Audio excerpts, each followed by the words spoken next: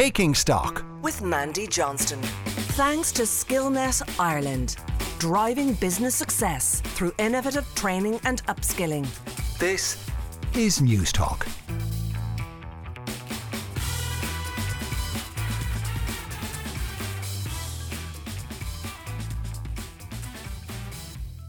You're welcome to News Talk's Taking Stock. I'm Mandy Johnston. Now, coming up on today's programme, Russia may be isolated and alone politically, but it's still very powerful and unabashed in its aggression. We're going to be joined by an expert in Russian affairs to explore the roots of the conflict.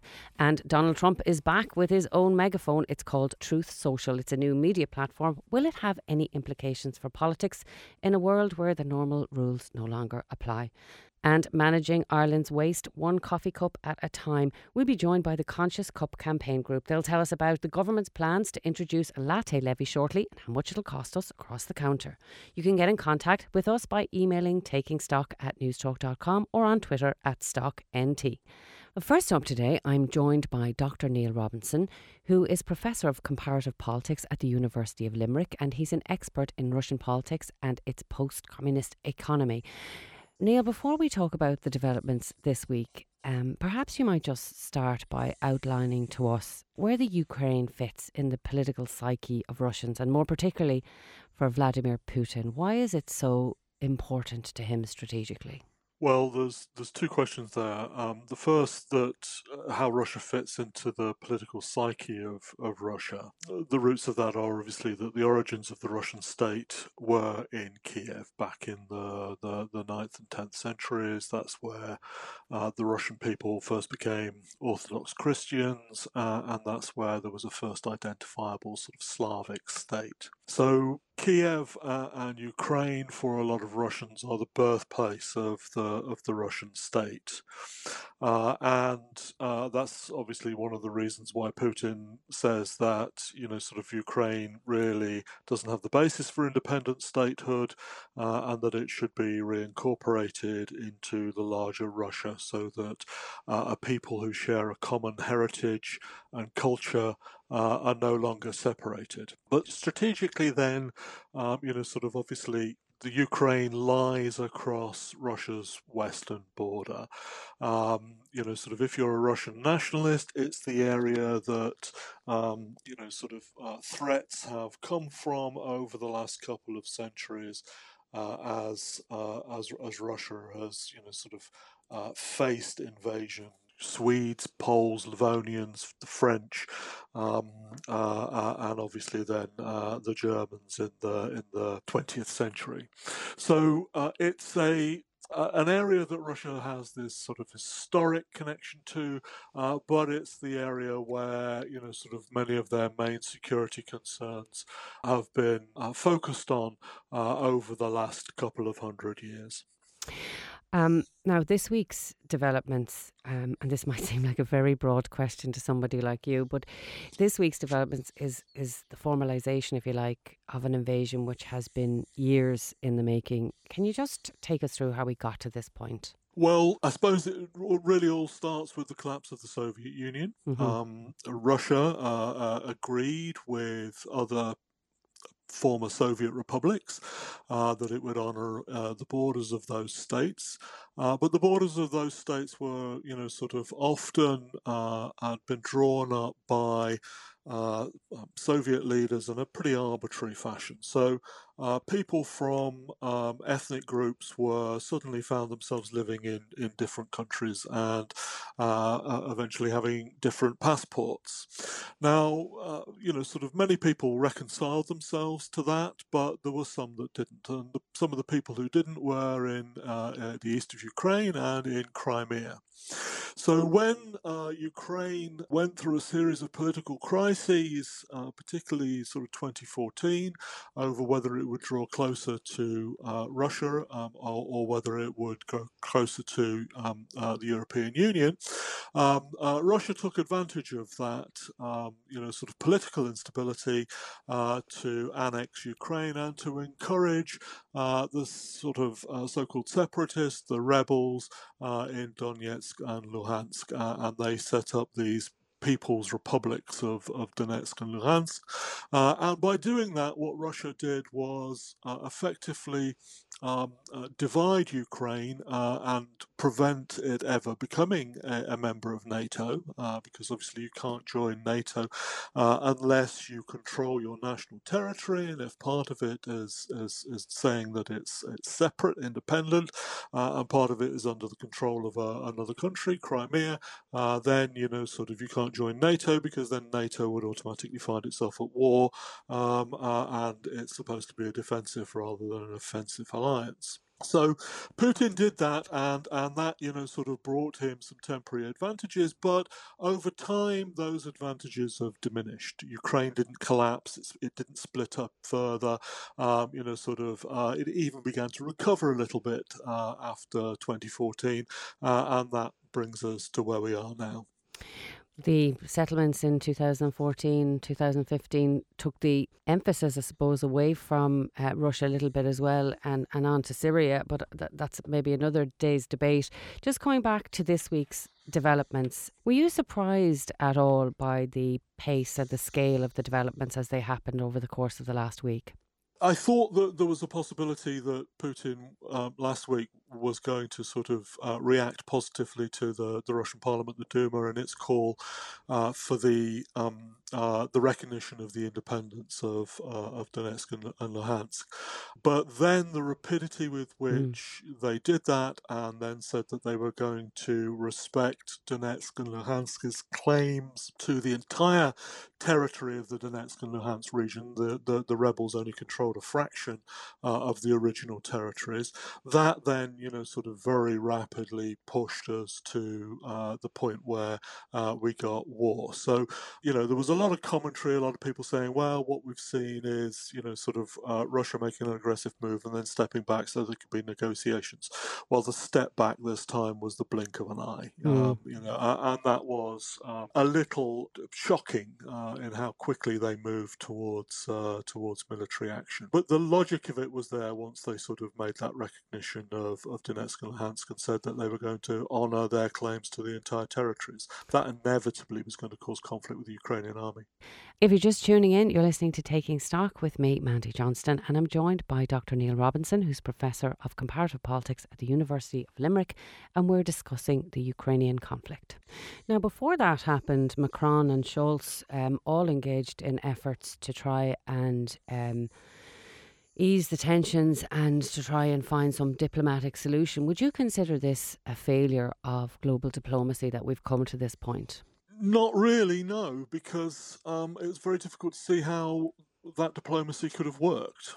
The demands that the Russians made about Ukraine and security guarantees that Ukraine would never become a member of NATO and that NATO deployments would be pushed back to the levels they were in 1987, those demands were never going to be met because they couldn't be met. And anyway, there are actually fewer NATO troops in Europe now than there were in 1987. So, sort of it was a bit of an odd demand. So, but in terms of him, sorry, Neil, in terms of him engaging then, was what's happened over the last number of weeks and months indeed just Putin stringing everybody along?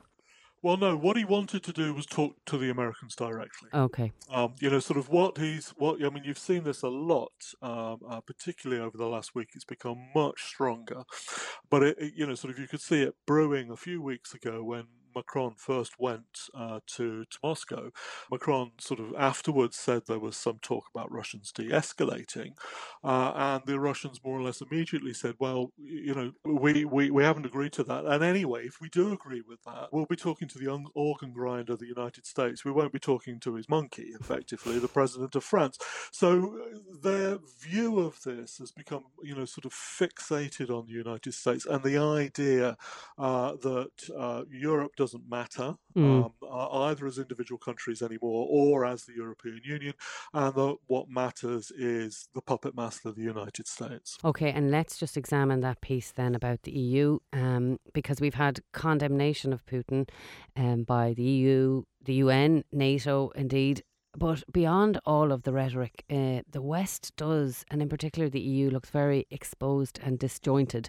Do you think that lack of unity, heretofore has exposed and even been exploited by Vladimir Putin? Yeah, it's one of the reasons why sort of he lacks a certain amount of respect Mm. for Europe, and sees it, sort of ultimately it'll do whatever the United States says. There are some divisions, and have been in Europe, but sort of sort of Germany, Italy have sort of historically been, and to a lesser extent maybe France have historically been friendlier to Europe than, well, Britain when it was in the European Union, and the new states, obviously Poland, Latvia, Estonia, Lithuania, have their own, sort of history with Russia, which means that they're always sceptical. Mm. So Putin, I think, has always thought that he could manipulate those divisions and achieve more by dividing Europe than he has actually been able to achieve. So yes, Europe can be, sort of soft in certain dimensions on Russia, but it does, in moments of crisis, come together. Mm. Now, it might not come together as far as you'd want it to come. Mm-hmm. Sort of there may be still, sort of disagreements about how far sanctions should be truly punitive of Russia even now. Sort of rumours about, sort of people wanting various opt-outs for various industrial, agricultural sectors, etc., for sanctions. But, sort of it will come round, it will come to a common position on condemning this. There will be more attention paid to NATO. So, sort of Putin doesn't really get what he wants out Yeah. of his aggressive actions. So exposing their divisions and exploiting them is one part of it, but also Russia has become much stronger, and I know this is something you spent a lot of time examining. The state itself is far stronger now, isn't it? That's a really good question. I mean, the perception is that the state has become much stronger under Putin, and it has, but only really in the sense that the military has become much more powerful over the last decade as Russia has sort of spent more money upgrading its forces. In other dimensions, it's still not very strong. It still struggles to, sort of control corruption. It still struggles to get people to obey the law, and so, sort of, it's a very one-dimensional political system in Russia. It's militarily strong. Putin is strong in that he has been able to suppress opposition and make sure that there are no elite rivals to him. But the strength of the state is fragile in certain key dimensions, and that's one of the causes of what dissatisfaction there is with Putin's rule, because people are not always satisfied by the stability of the economy, their ability to sort of feed, clothe themselves, keep themselves warm, and sort of protect themselves and their families from rapacious, corrupt officials. Neil, the sanctions from the US, the UK and the EU have been happening all week, and the Kremlin are at pains to point out that they can absorb any of these. There's been sanctions in place since 2014. They've had very little effect, haven't they? Well, they've had little effect on him, but they have had a moderate effect on the Russian economy. They actually sort of, made the Russian economy slightly more militarized even than it already was. If we now move to a new set of sanctions and potentially some of the sorts of sanctions that are talking about, sort of a full-scale lockout of Russian financial institutions from the international banking system, the blocking of certain kinds of technology transfers into Russia, then the effects on the economy will be much, much stronger. And although, sort of Russians have generally been supportive of Putin's foreign policy, they are very wary of aggressive action and do not seem to support aggressive action when it will affect their livelihoods. So there is still some hope for sanctions, but I don't think sanctions can be the only weapons that are used here. There also need to be political measures. There need to be much more careful policing of the Russian money that already is in the West and flows through places like the Financial Services Centre in Dublin. All of those things need to be looked at and examined. We need a sort of full spectrum push back against Russia's interests and its elite interests economically across the globe, as well as political measures. Now, one of the things that surprised a lot of observers was that Germany moved so quickly to cancel the Nord Stream 2 project. How do you think that that's going to impact on Europe's gas supply in the first instance, and whether or not it has implications for us here in Ireland? Well, it definitely has implications for all of us, because all of our electric and gas bills are probably going to go up, and the amount that we pay for a litre of petrol at the pump is probably going to go up as well.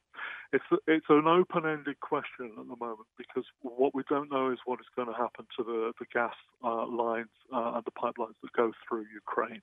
There are obviously, it's still, and particularly if Nord Stream 2 doesn't come online, it is, sort of one of the major transit routes for gas from Russia to Europe. And the lines through Ukraine directly feed some European countries, and they're almost wholly dependent on the gas that they get for Russia on those Ukrainian lines. Well, what happens to those lines? Can Russia protect them? What will the Ukrainians do to them if they're threatened militarily? If Ukraine really, really wants to punish Russia, then blowing up those pipelines would be step one, you'd have thought. And then that just leaves Nord Stream 1, the original Nord Stream pipeline, and the pipeline that goes south across the Black Sea. Ironically, Germany did act quickly by saying it wasn't going to license Nord Stream 2, but, if something happens to the pipelines in Ukraine, then Nord Stream 2 might be one of the ways in which Europe keeps warm. Yes, certainly the issue of energy security has become much more of a sort of political tool, and in a faster way than we might have imagined. Just one final question I want to ask you, Neil. If the sanctions and everything that happens around this now are all designed to make Russia more isolated from the West, let's say, in terms of trading and financial outputs and stuff, will they not look then to China for more support and cooperation? Are they not pushing them more and more towards China with all of these efforts? Yes, they are. And, Putin has obviously made quite a bit about his links to Xi Jinping and the Chinese over the last little while. But first of all, they don't have the pipeline infrastructure to sell oil and gas to China. There's some there, but there's nowhere near the same amount as there is to Europe. So, he's not going to be able to replace European money with Chinese money.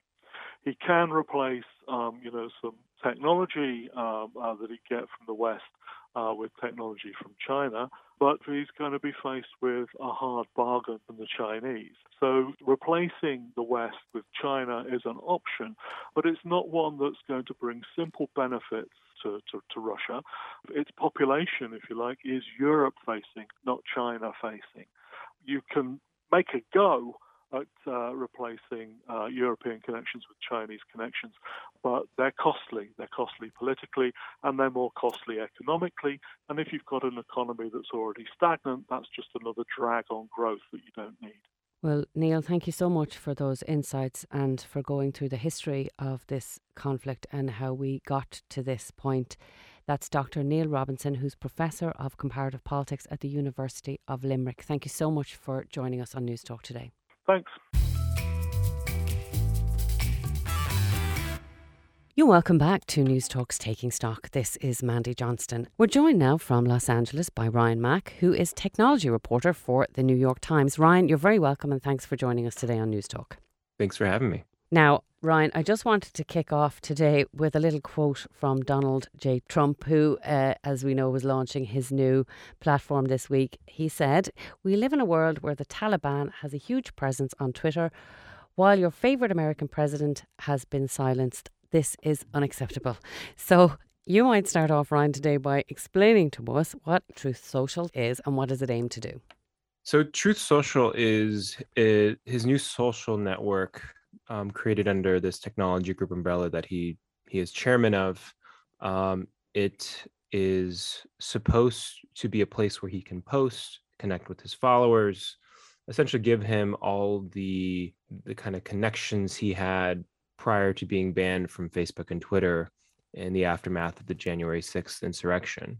Truth Social had a kind of a soft launch last week and effectively looks like a Twitter. He he is supposed to post there. He's only posted once, and it's supposed to be a place where you go and connect, I guess, with him and other like-minded individuals who no longer find Twitter kind of usable. Now, who's behind it? Where's the finance coming from? He is was one of the founders, and or he is the founder and he's the chairman. It's being run by CEO Devin Nunes, who of course is the former congressman from California, who is a big Trump supporter.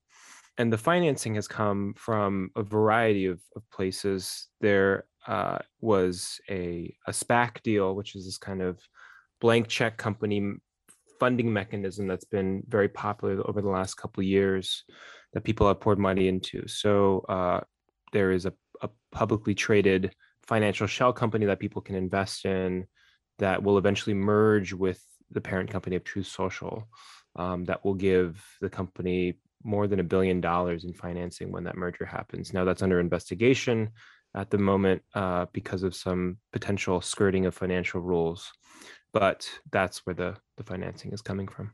So is it operational now? Does it have the regulatory approval that it requires? Can you actually follow it now as an ordinary punter? Yeah, the site and the app is only for Apple users. It is working for some people. Some people have been able to register and get online. The full launch supposedly won't happen until the end of March, where everyone can use it. So right now it's only a select number of users, people that have been in a wait list.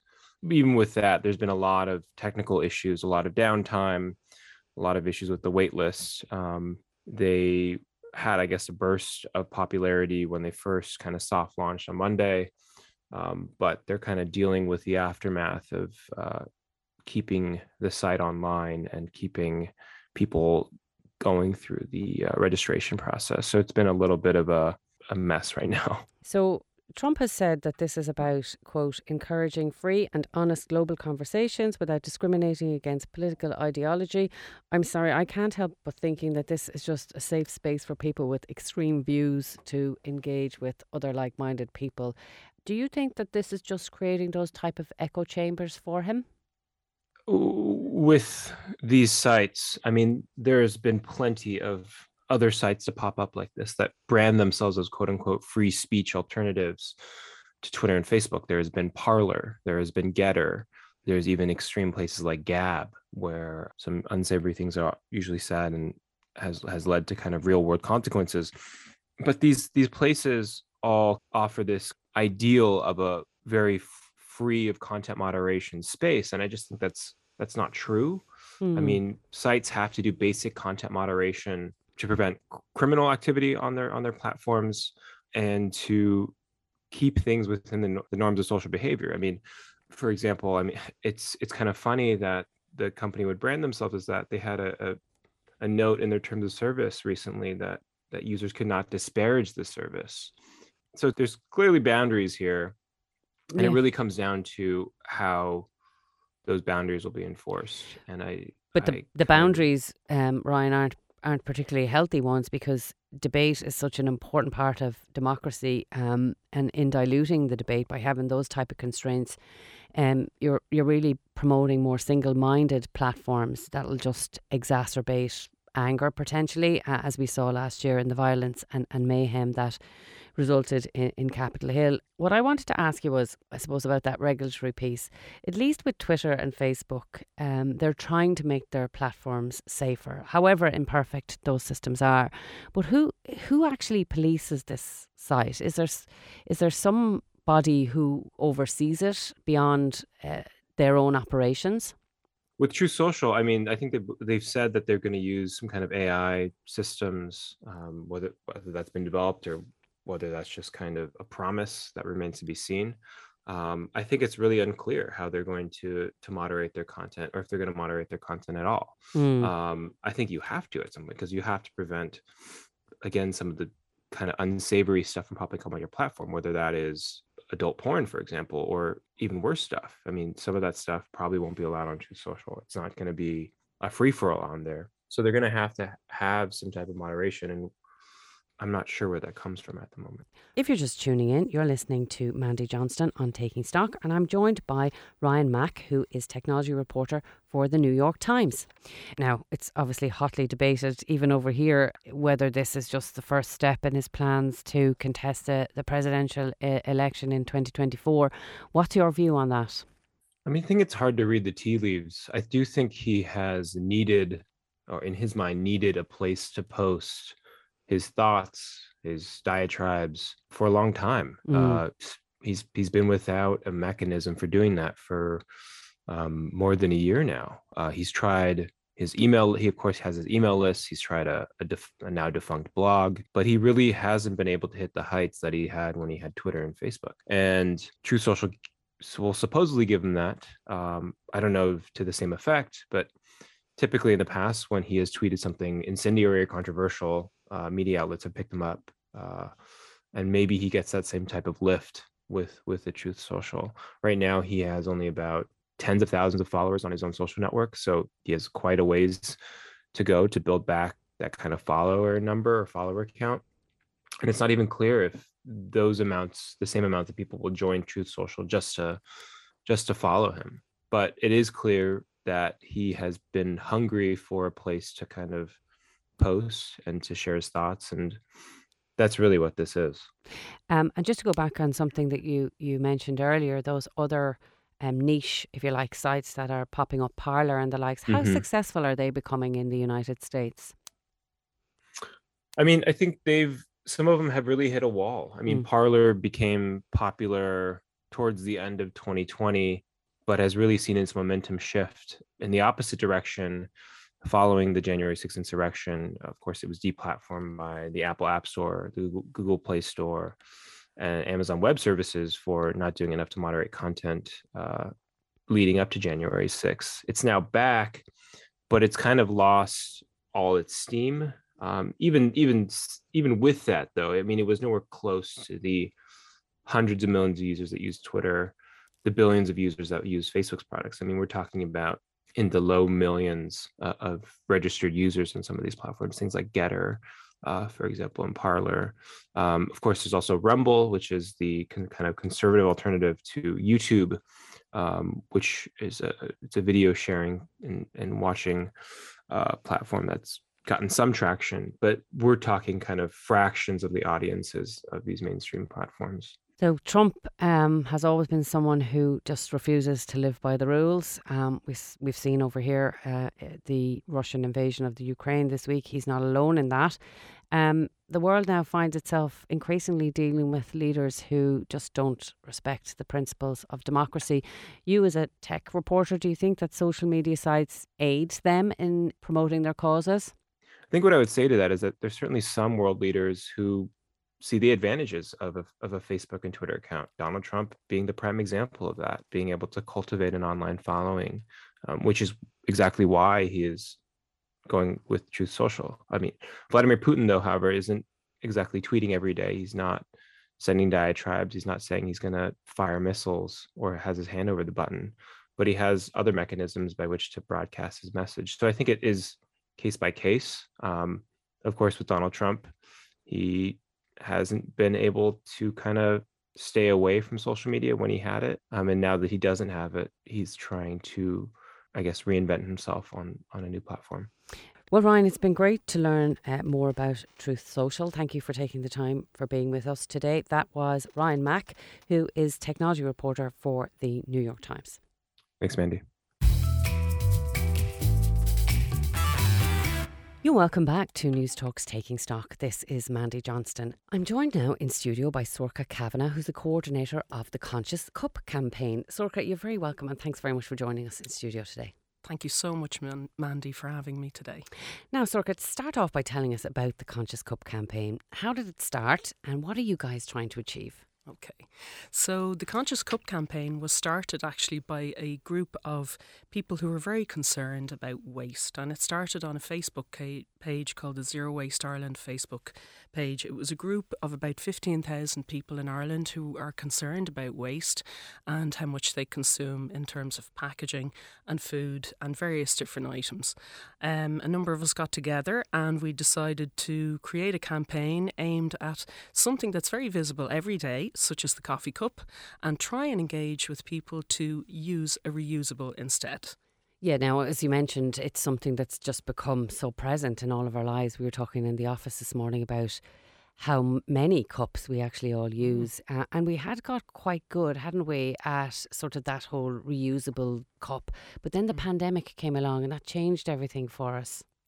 It did, yes, Mandy. Unfortunately, we were all really put into shock, I suppose, mode this time 2 years ago in March when COVID came along, and with a lot of organisations and coffee shops not knowing what to do, they put a hold on really accepting reusables. A lot of shops as well, people were doing their shopping and they were coming home and washing down their shopping. We didn't really know what we were dealing with at the time, but thankfully now we have a lot of science, and in the early days, even through science, we could discover the transmission from packaging to human beings was really, really very low.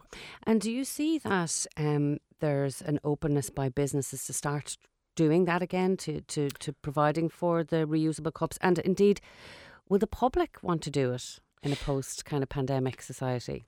Yeah, most definitely. There is an appetite for reuse again. Most of the coffee shops who had stopped accepting reusables are back. There's actually only about 2 chains that are not accepting reusables at this stage.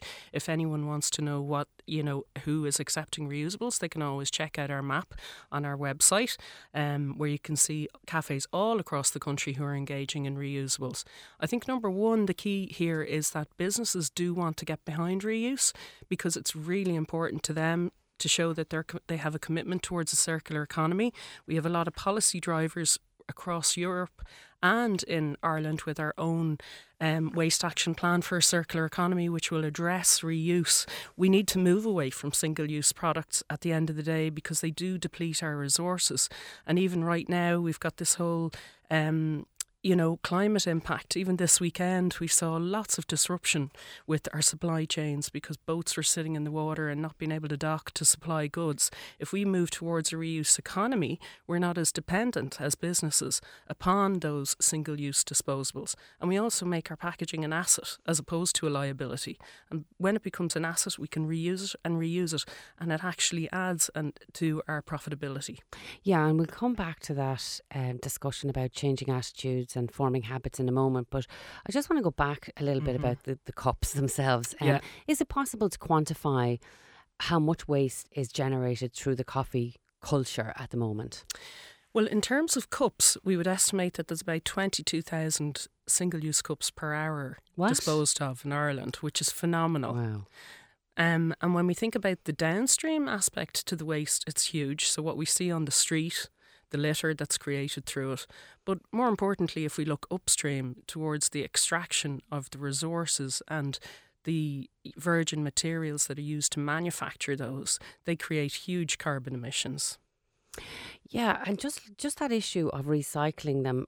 Remember a couple of years ago, we all noticed to our horror that even though some of them were labelled recyclable or compostable, that actually we couldn't put them in the green bin. Yeah. What was that all about, and is that still the case? Yes, so at the moment, and as has been for quite some time, we have like a recycling list in Ireland which tells us what we can and can't put in our recycling bins. Coffee cups would contaminate the rest of the contents of a recycling bin, which should always be clean, dry and loose. Those 3 things are really, really important. So the lid, if it's not a compostable lid, can actually go in the recycling bin once it's dry. But the cup itself can't. It is not on that list. It is agreed by our National Waste Management Association that, only single-use coffee cups cannot go in the recycling bin. If it's a compostable cup, on the other hand, that can go into a compost bin. But you need to be alert to the labelling for sure. You do. Yeah. If you're just joining us, you're listening to Newstalk's Taking Stock with me, Mandy Johnston, and we're talking to Sorcha Kavanagh, who's the coordinator of the Conscious Cup campaign. You're probably using one at the moment as you're listening to us. Can we talk a little bit, Sorcha, about the solutions? You mentioned there earlier the circular economy, and I wanted to ask you about one of the aspects of that piece of legislation, which is the latte levy. Can you explain to us what the government are trying to introduce here? Sure. So the latte levy, or the levy that will be imposed on single-use coffee cups, is due to be implemented this year. We expect it to be about 25 cents. It is an amount that will act just like the plastic bag tax. The consumer is the person who takes the cost of that. It is not supposed to impose on the business's profitability. It is up to the consumer really to change their ways, and that's the whole concept behind it. We want to change people's behaviours. Once you start to engage with reuse with something as simple as a coffee cup, and I know from lots of people who write into us over the years that their sustainability journey started with something very simple as a cup. And I remember being even in corporate offices where I sat down and there were green teams being created, and those offices and the employees there, often the conversation of, sustainability for them started around their lunchtime, sitting down and talking about the disposables that they were exposed to. And all of a sudden, a couple of months down the road, they've started to look at biodiversity within their corporate culture. They've started to address lots of other different aspects. So it's a trigger for conscious consumerism, really, at the end of the day. Yeah, I'm loath to use the word journey, but that's exactly it, isn't it? We start off with something and it progresses. I actually thought Ireland were doing quite well in terms of recycling and embracing that whole culture, but looking at some of the EPA results of late, we've actually gone a bit backwards in terms of recycling, haven't we? Well, for me, I suppose I'm all about reuse as much as possible, which is further up the waste hierarchy. But I think the last 2 years have been really, really difficult when it comes to packaging, because there was such a huge move to disposables. Even when we were having takeouts, they were being delivered with excessive amounts of packaging, including cutlery, which we already had at home. Yeah. So we want to really change and have systems thinking. And Sorcha, how do you do that? How do you suddenly kind of reverse engineer people's behaviour? Do you have a big campaign? Is there some ways that you have of kind of changing things now? Yeah, well, I think for the businesses, it would be really key to get behind reuse as much as possible, because the bottom line is it's economics as well. It saves money to engage with reuse. So to do that, we need to train our staff to, like, for instance, when you go into a store and you're asked, do you want a plastic bag with that? Do you need a bag with that? We'd like to see where there's a situation where people engage with their customers when you come in. Have you got your reusable coffee cup? Something as simple as that. And also making sure that, disposable items are not on view. You can actually increase your cash flow by not spending on those. If businesses actually audited how much they were spending, it could be quite an eye-opener. And then, put them out of view and make them on request only. And that will be part of the new bill as well, that, customers they'll have to request if they want disposables. Now, I think we all accept that introducing something like a levy like this is not done to raise revenue, but more to create awareness, as you've said there. But eventually it's going to trickle down into people's pockets, isn't it? Are we just introducing more charges on people who are already facing a lot of difficulties in terms of inflation? Yeah. How much is this going to cost across the counter? Across the counter? Well, they estimate about 25 cents as a levy on a single-use cup for hot drinks. There is another option. You can bring your own cup, so that's an option too. But we would also encourage that, sometimes you go into a cafe and you will see people sitting with a disposable, to try and use ceramics first. And actually the economics behind it will always say that reuse wins over disposables, especially for the business. So it's about keeping they operate under very, very tight margins. And when they engage in reuse, they tend to use commercial dishwashers, which operate in a 90-second to up to a 3-minute cycle. They're very, very fast and they're very carbon efficient as well.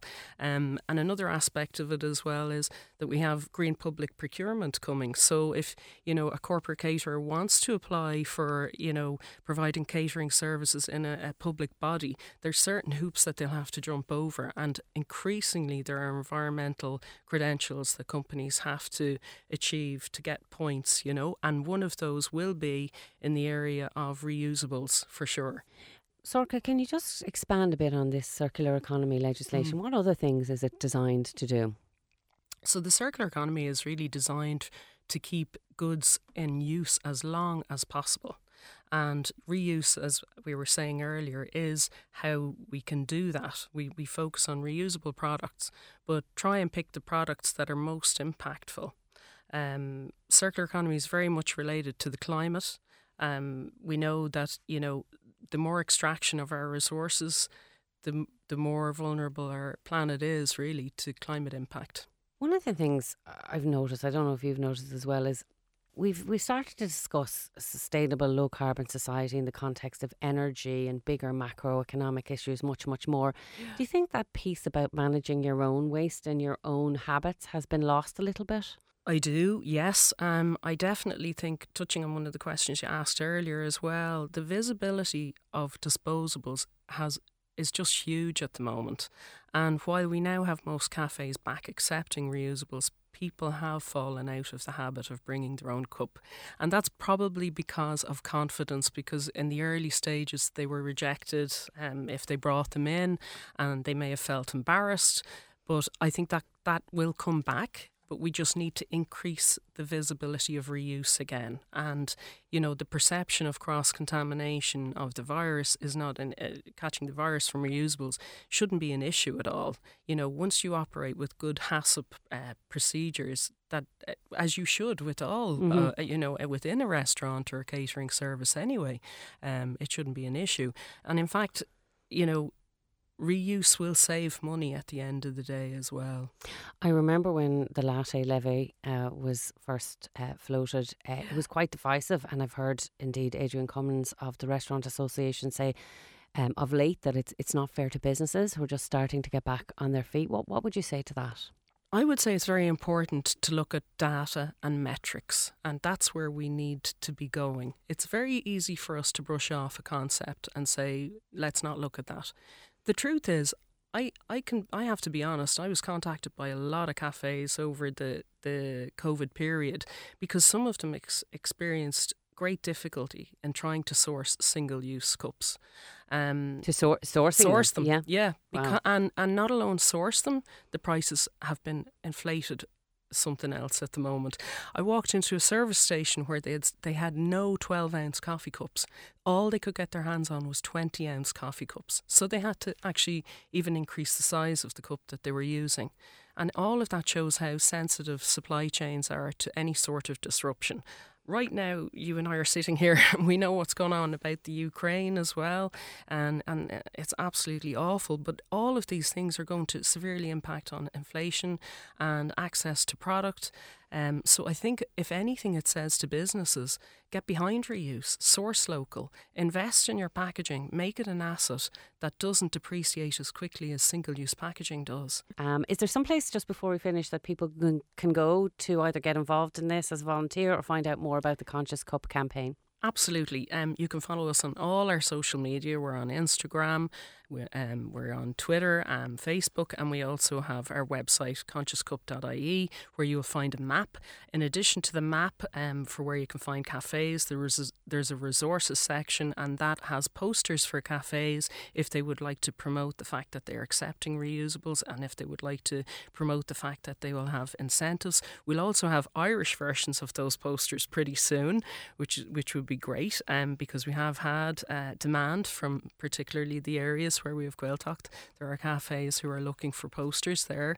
I would say also check out the community section, because all over Ireland we've lots of people interested in sustainability, tidy towns who've done phenomenal work, transition year students, and they can actually implement a campaign within their own area by engaging with their own cafes. And it's a very friendly thing, really, and that's why we've worked with tidy towns, because they always have a good relationship with their cafes, and it's a community level thing. It's showing solidarity in your community, and sit and sip and have a coffee and enjoy the social aspect to reuse. There you go. Okay, unfortunately we have to leave it there.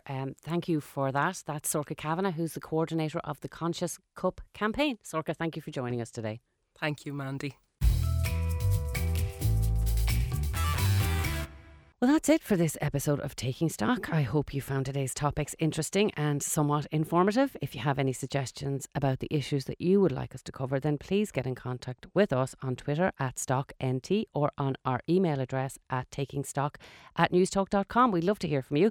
Now, while we broadcast at this time on Sunday mornings, we're also available as a podcast first from Friday mornings on the Newstalk app. And you can hear extended conversations on the podcast because we got a bit more time. Thanks to all of our guests today for taking the time to be with us. Thanks also to the production team of Simon Keane and Jojo Cardoso, who's on sound. So from Taking Stock with me, Mandy Johnston, thanks for listening and enjoy the rest of your day.